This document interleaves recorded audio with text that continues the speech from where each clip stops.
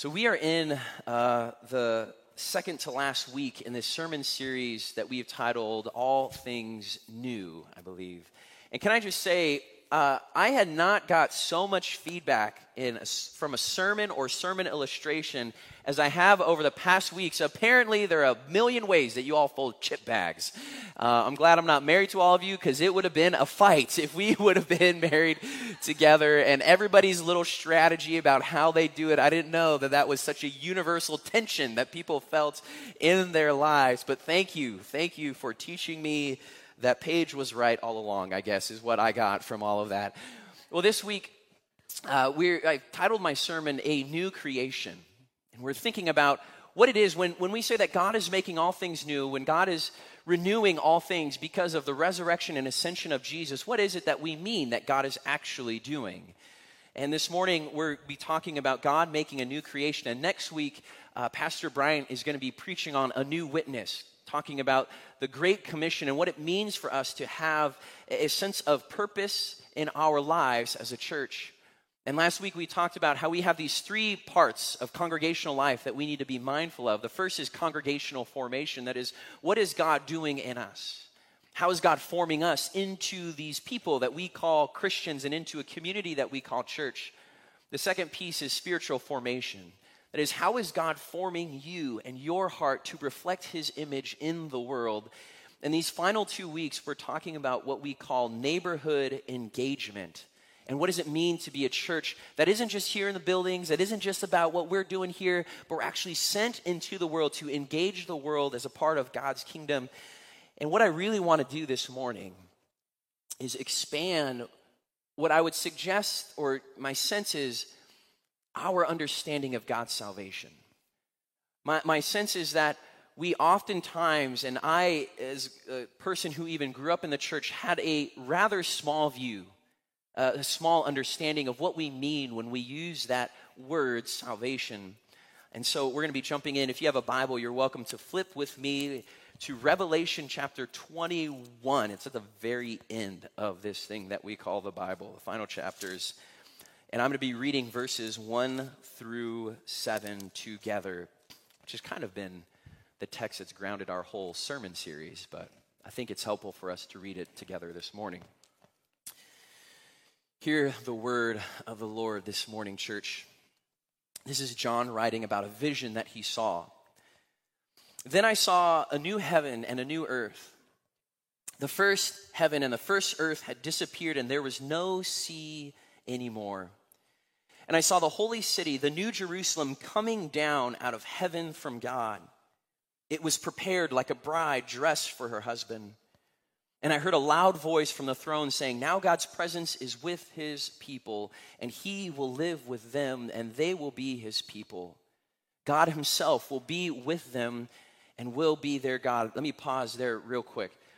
The direction of God in this is really important. That God moves from heaven to earth, that things come to earth, is a really important framework for our understanding of what it is that God is doing in the world. So many of us think that this is about us getting raptured up out of this place, but the testimony and witness of the scriptures is that God is coming here to renew all things.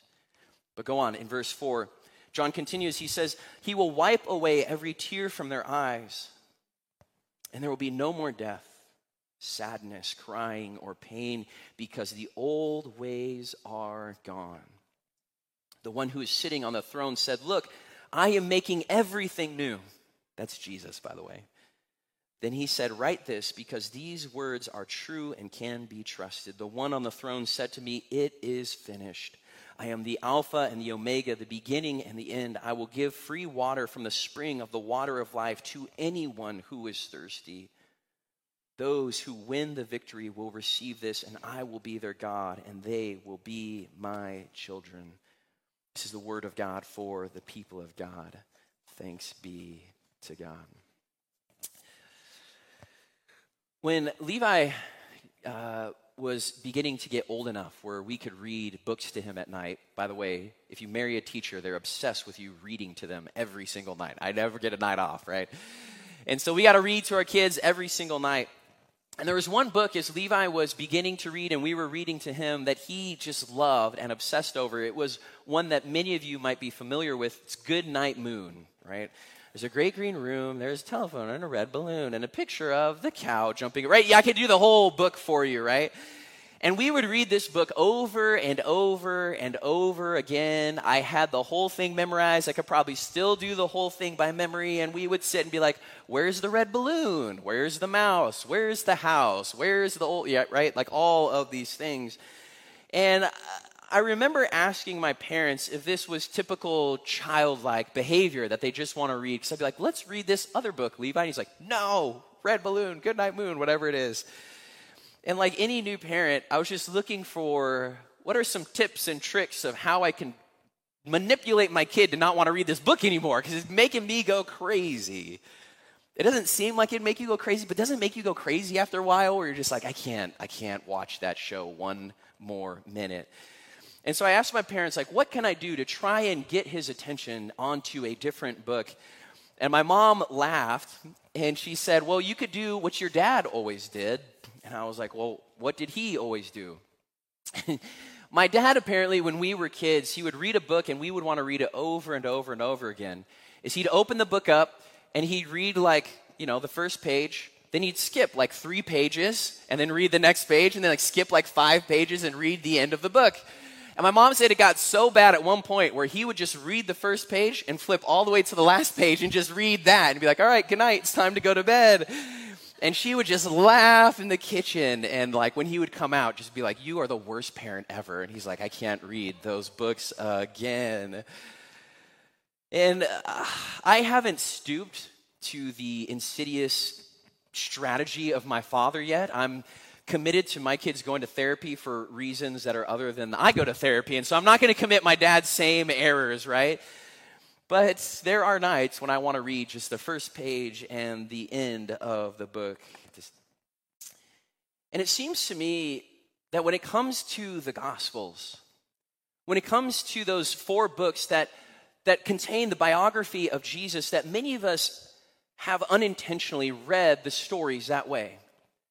That we've read the beginning of the Gospels, which we love, Christmas, Nativity, and we emphasize that and we know the stories. There's shepherds and it's cute and there's a manger and there's donkeys and we set all these things out. And then we sort of quickly rush over some of that stuff in the middle to get to Easter, right? That's why Christmas and Easter, they're like the fullest services in church because we love the beginning and the end of the story because that's really the whole point, right? There are some scholars who even say like the Gospels are just they're passion narratives. They're about Jesus' crucifixion and resurrection, and some of them just have a longer introduction to that main part of the story than the others. And I remember when I was younger, this is how I read the Bible. And I want to say that I didn't think about it at the time, but I didn't have any sort of connection as to why all that stuff in between Jesus' birth and resurrection were in there. Why does Jesus heal people, in other words? Why does he feed people? What's the point of all of that? Why does he teach the Sermon on the Mount? Like, what does that have to do with anything? Because in my mind, the story was about salvation, and it was about my personal salvation. And I had a fairly common understanding of what salvation really meant, right? Summarized in what we would call the 4 spiritual laws that many of you might have heard of. But the 4 spiritual laws, as I learned them, go this way. God loves me, but I'm a sinner, and I've been separated from God from my sin. And Jesus is sent into the world so that I might be reconnected with God. It's the 3rd one. And the 4th one is, if I accept Jesus, then I can receive salvation. In order to receive Jesus, I can receive salvation. And framed in that way, salvation becomes the focal point of salvation becomes about the forgiveness of my sins. The forgiveness of that thing that separates me from God. And this was my understanding of what the gospel was all about. This is my understanding of what salvation was all about. The idea is that like God has this place called heaven. It would be better to go there than not go there, right? And so I have to, accept Jesus because he kind of is the way that God punishes my sin through him. And it became, okay, that's how I think of and conceive of salvation. But it left me wondering, then what is the point of all the miracles? What is the point of the feedings? What is the point of any of that stuff? How does any of that fit into this message of salvation and good news? And then I went to college and I started to discover that God's act of salvation was a lot bigger than just the forgiveness of my sins. There are these passages in scriptures, like in Luke chapter 18, where there's this blind beggar who hears Jesus walking by, and he shouts out to Jesus like, God, I need your attention, I need your attention. And Jesus goes up to him and he says, well, what do you want me to do for you, blind beggar? And the blind beggar is probably thinking like, well, obviously, I want you to give me sight, right? And the blind beggar says to Jesus, I want to see. And Jesus says to him, what does he say? Your faith has saved you. Your faith has saved you. Some translations will say your faith has healed you, which I find a little disingenuous because the Greek word there is the same word that we will translate a little bit later on in Luke 18, where Luke says Jesus has come to seek and save the lost. And so if healing is a part of God's saving, a part of Jesus' saving, how does that fit with my understanding that salvation is just about the forgiveness of my sins? My understanding of salvation when I got to college just began to grow and grow and grow. For a moment, let me use the imagery of a car to help kind of square this up. A car has many parts, right? You have wheels and tires, you have doors, you have a motor, you have a transmission, you have other things that are part of a car. I'm not a car person, so I'm not an expert on all things cars, but there are more than that, right? There's a lot of parts to cars. And to say that salvation is God's forgiveness, and God's forgiveness alone, would be like grabbing the steering wheel of a car and saying, this is the car. It's like, well, that's part of the car, but it's just part of the car. Grabbing God's forgiveness is this, like grabbing this one narrow part of what salvation is all about. We use the word justification to talk about forgiveness. It's that proclamation that God says, you've been forgiven of your sins, but that's just one narrow little piece of God's salvation. See, what God is doing when we talk about God saving and healing the world is so much greater than just the forgiveness of our sins. God is trying to heal the world and free the world from its captivity to sin and all that sin has wreaked and havoc on his creation in the world. And he's doing this, right, through the life and resurrection and ascension of Jesus. You see, this thing about Jesus' life, death, and resurrection is that he brings our future hope as a present reality. Let me say it this way. So we read this text of Revelation chapter 21, right? And sorry for the deep biblical theology, but it's really important that you understand this. So what happens in Revelation 21, we have this hope that there will be a day where every tear will be wiped away from people's eyes. There will be no more death, no more sadness. There will be a new world. And all of our hearts collectively ache and long for that world, amen? Don't we all long and ache for a world where there is no violence? We long and we ache for a world where there's no more death, where there's no more sadness, there's no more sickness, where everybody is reconciled to one another. And we yearn for this. Well, what happens in the life, death, and resurrection of Jesus is Jesus takes that future hope and in Christ himself, he plants it into this current, present moment of human history. Jesus says that death that we anticipate not having anymore, guess what? I'm back, baby. Death doesn't conquer me. I am here. And what Paul says in 2 Corinthians 5, he says, anybody who is in Christ, then they're also new creation. They're also this future hope that's living in this present reality. And it's in Jesus, and it's in those who have their faith in Jesus, in which God is beginning to heal and save the world, to free the world from all of its brokenness, to bring all of our future hope into this present moment of time. And that is a massive view of salvation, amen? It's not just about me and mine, it's about God's creation and the world and my neighbor. Some would say it's a cosmic view of salvation. And when you begin to read the scriptures that way, when you begin to cease to skip over those few pages of Jesus' life and ministry, you realize like what Jesus is doing in his church is he's bringing into the world this kingdom that we call the kingdom of God. That is the source of salvation and healing for our world. So as I'm in college and I'm learning like, whoa, healing and feeding, that's God's salvation. My mind began to open up that maybe I didn't just misunderstand Jesus' life. Maybe I sort of fundamentally misunderstood some of the scriptures, and I began to sort of pay attention to all the scriptures about how God is saving the world. And one of the things that jumped out to me was that the way that God is saving and healing the world from its captivity to sin is by caring for those who are oppressed and poor and experiencing all the worst sorts of humanity that exists in the world. And I couldn't believe what I found when I started reading the Bible, and I'm like, whoa, this seems really important to God.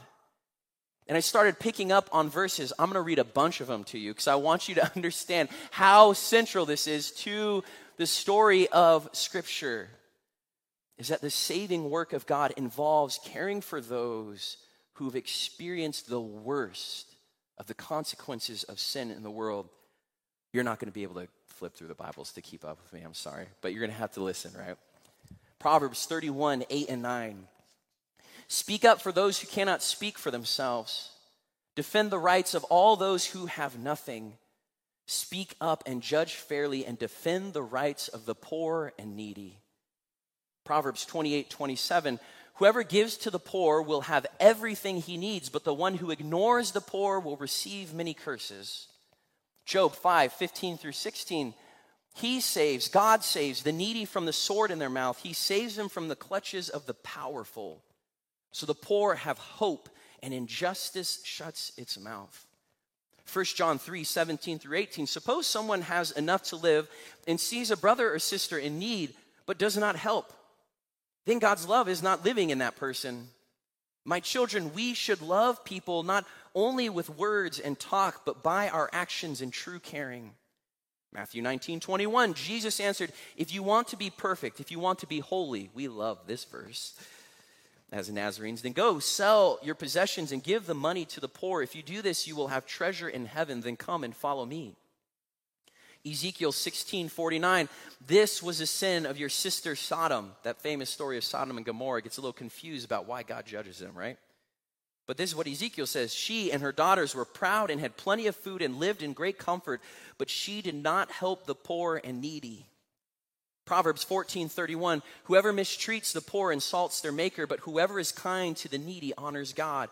Proverbs 22:9, generous people will be blessed because they share their food with the poor. Proverbs 29:7, good people care about justice for the poor, but the wicked are not concerned. Proverbs 19:17, being kind to the poor is like lending to the Lord. He will reward you for what you have done. 2 Corinthians 8:9, you know the grace of our Lord Jesus Christ. You know that Christ was rich, but for you he became poor, so that by becoming poor you might become rich. Deuteronomy 15:7 through 8, if there are poor among you in one of the towns of the land the Lord your God is giving you, do not be selfish or greedy toward them, but give freely to them and freely lend them whatever they need. Luke 6:20 through 21, looking at his disciples, Jesus said, blessed are you who are poor, for yours is the kingdom of God. Blessed are you who hunger now, for you will be satisfied. Blessed are you who weep now, for you will laugh. Psalm 82:3 through 4. Defend the weak and the orphans. Defend the rights of the poor and suffering. Save the weak and helpless. Free them from the power of the wicked. Psalm 140:12. I know the Lord will get justice for the poor and will defend the needy in court. Isaiah 58:6 through 7 and verse 10. Is not this the fast I choose? To loose the bonds of injustice, to undo the thongs of the yoke, to let the oppressed go free, and to break every yoke. Is it not to share your bread with the hungry and bring the homeless poor into your house? When you see the naked, to cover them and not to hide yourself from your own kin.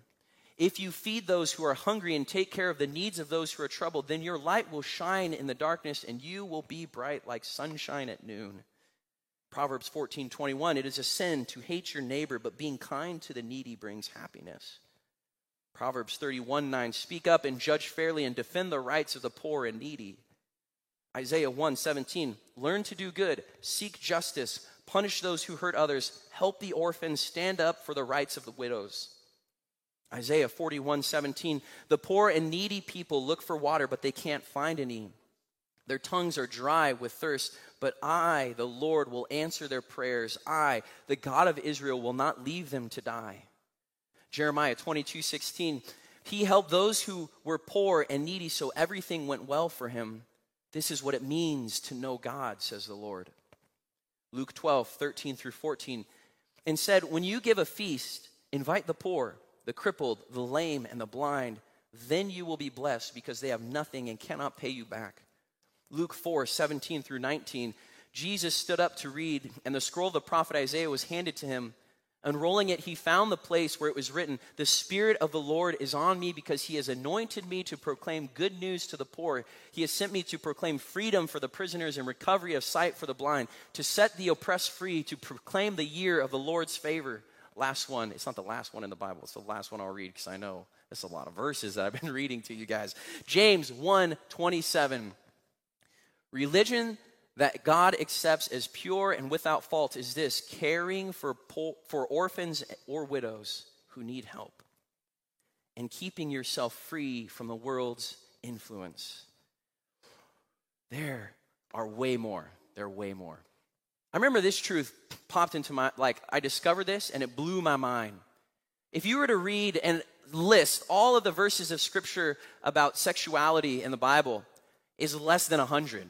I think it's less than 75, but less than 100 is probably a fair statement. But if you listed, on the other hand, all the verses that have to do with poverty, the poor, and justice, there are literally thousands of them.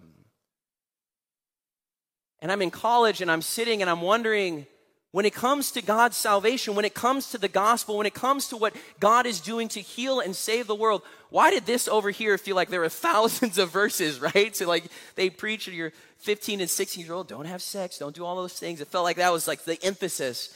And yet when you look at the biblical emphasis on what it is that God is doing in the world, how it is that God is saving, it has a lot to do with healing all of the brokenness that we see is a result of greed and violence and injustice in the world. How did I grow up in the church thinking, not even knowing that this all existed here? Well, that's because we were just kind of skipping through the pages of the Scriptures. And we live in this world right now where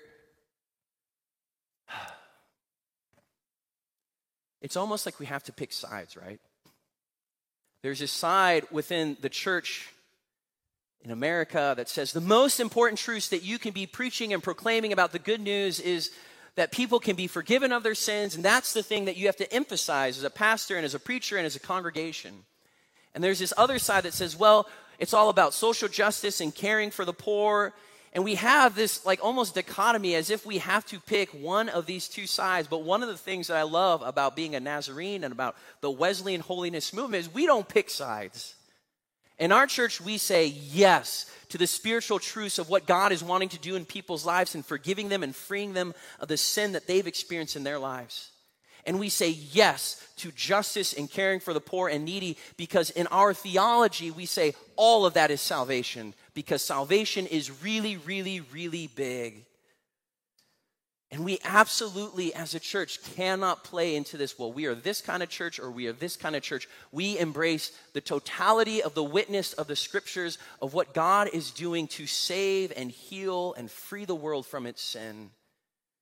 Either of those sides shortchanges what the gospel is all about, what Jesus was inaugurating in his life, death, and resurrection of Jesus. In other words, we have to care about our neighborhood and world, church. We have to care that there are hungry people. We have to care that there are homeless people. We have to care that there are sick people because God is saving them in our world. There is this pastor in Simi Valley that many of you, I'm sure, have heard of. His name is Francis Chan here in Ventura County. And I was listening to a podcast with him not too long ago, and he was telling this story about how in his church there was this family who had fostered 11 kids in their home. 11. I can't deal with my 2, and I have to love them. Like they had 11. And they were in their mid-60s still fostering and caring for these kids. And they came and met with him one day, and they said, Pastor, I don't understand why you don't care about those foster kids in our community, and our church doesn't care. And they cited this verse, James 1:27. Religion that God accepts as pure and without fault is this, caring for orphans or widows who need help. And he said, how is it possible that in America there are supposedly millions and millions of Christians and there are 500,000 orphans? How is that possible? And so Francis Chan, people in church are like, you're right. We should take that seriously. And so they went and they started fostering kids. And they started telling other people in their church that they were fostering kids.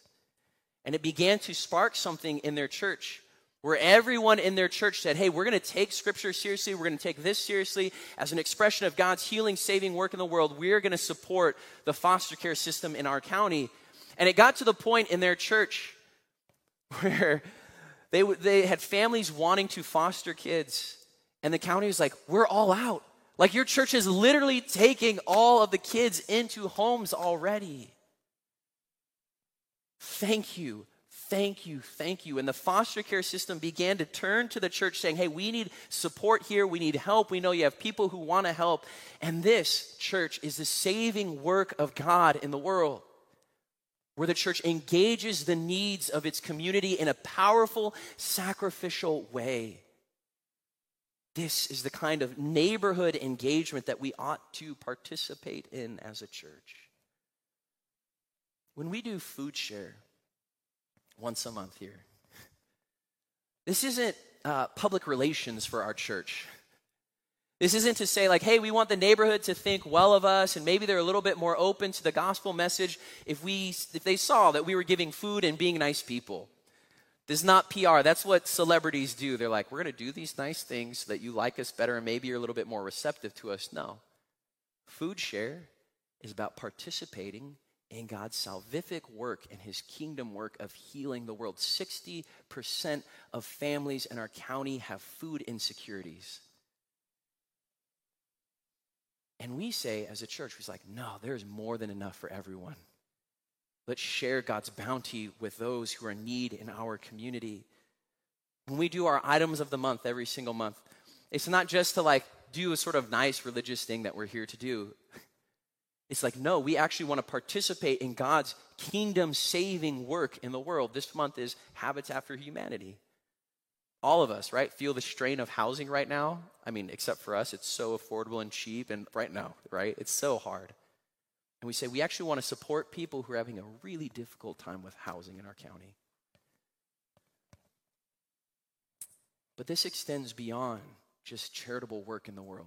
It's the way that you need to see your work that you go about Monday through Friday.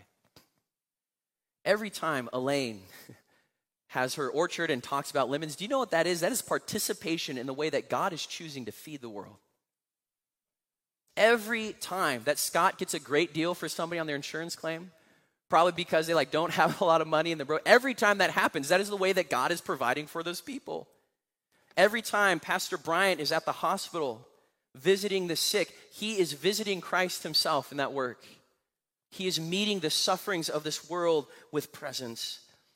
Every time that Becca Young is sitting down with a kid to help them with their educational challenges, she's helping a young person progress and move in her life. Every time Becca Wilbur is sitting and trying to help a kid who doesn't know how to speak yet learn how to speak and communicate, she's helping reconcile them to the rest of the community so they can participate in life. Every time Eric teaches junior high math, he probably doesn't feel this ever. It's his way of contributing to the overall development and good that kids are able to grow and be able to be productive members of. Every time our work is engaged with this kind of stuff, it is participation in God's kingdom work. And our call as a church is to make that the focal point of our lives, to bring God's massive, huge salvation into the world that it might bear witness to what God is doing. And there are times, right? I got to wrap up, sorry. There are times when it feels like mustard seed kind of work, doesn't it? Where you're just like, I don't know, our food pantry we shared, we serve 15 families. Doesn't feel like that much, but it's a mustard seed. Every time that we collect the item of the month, we're like, well, I guess we got 20 toys for Christmas shop. That feels like a mustard seed. It doesn't feel huge. But when we continue and persist in that effort, it can change everything for a person. I'll wrap up with this last story. There was a guy who came to our food share a couple of weeks ago. And I try to be generally pretty friendly, and all the people who are there are generally pretty friendly. And so I'm like, hey, how's it going? Just put on the whole face and thing and make people feel welcome. I recognize this is an awkward thing to come and try and get food because you don't have food. There's shame and embarrassment that comes with our culture because of that. And when they were leaving, they're pulling out of the parking lot, and they drove over to where we were sitting before they left. And this gentleman said to me, he said, thank you for the food for sure. But more than anything, thank you for the smiles. I just needed to be uplifted a little bit this morning. It is so hard to be here. And it's just mustard seed stuff.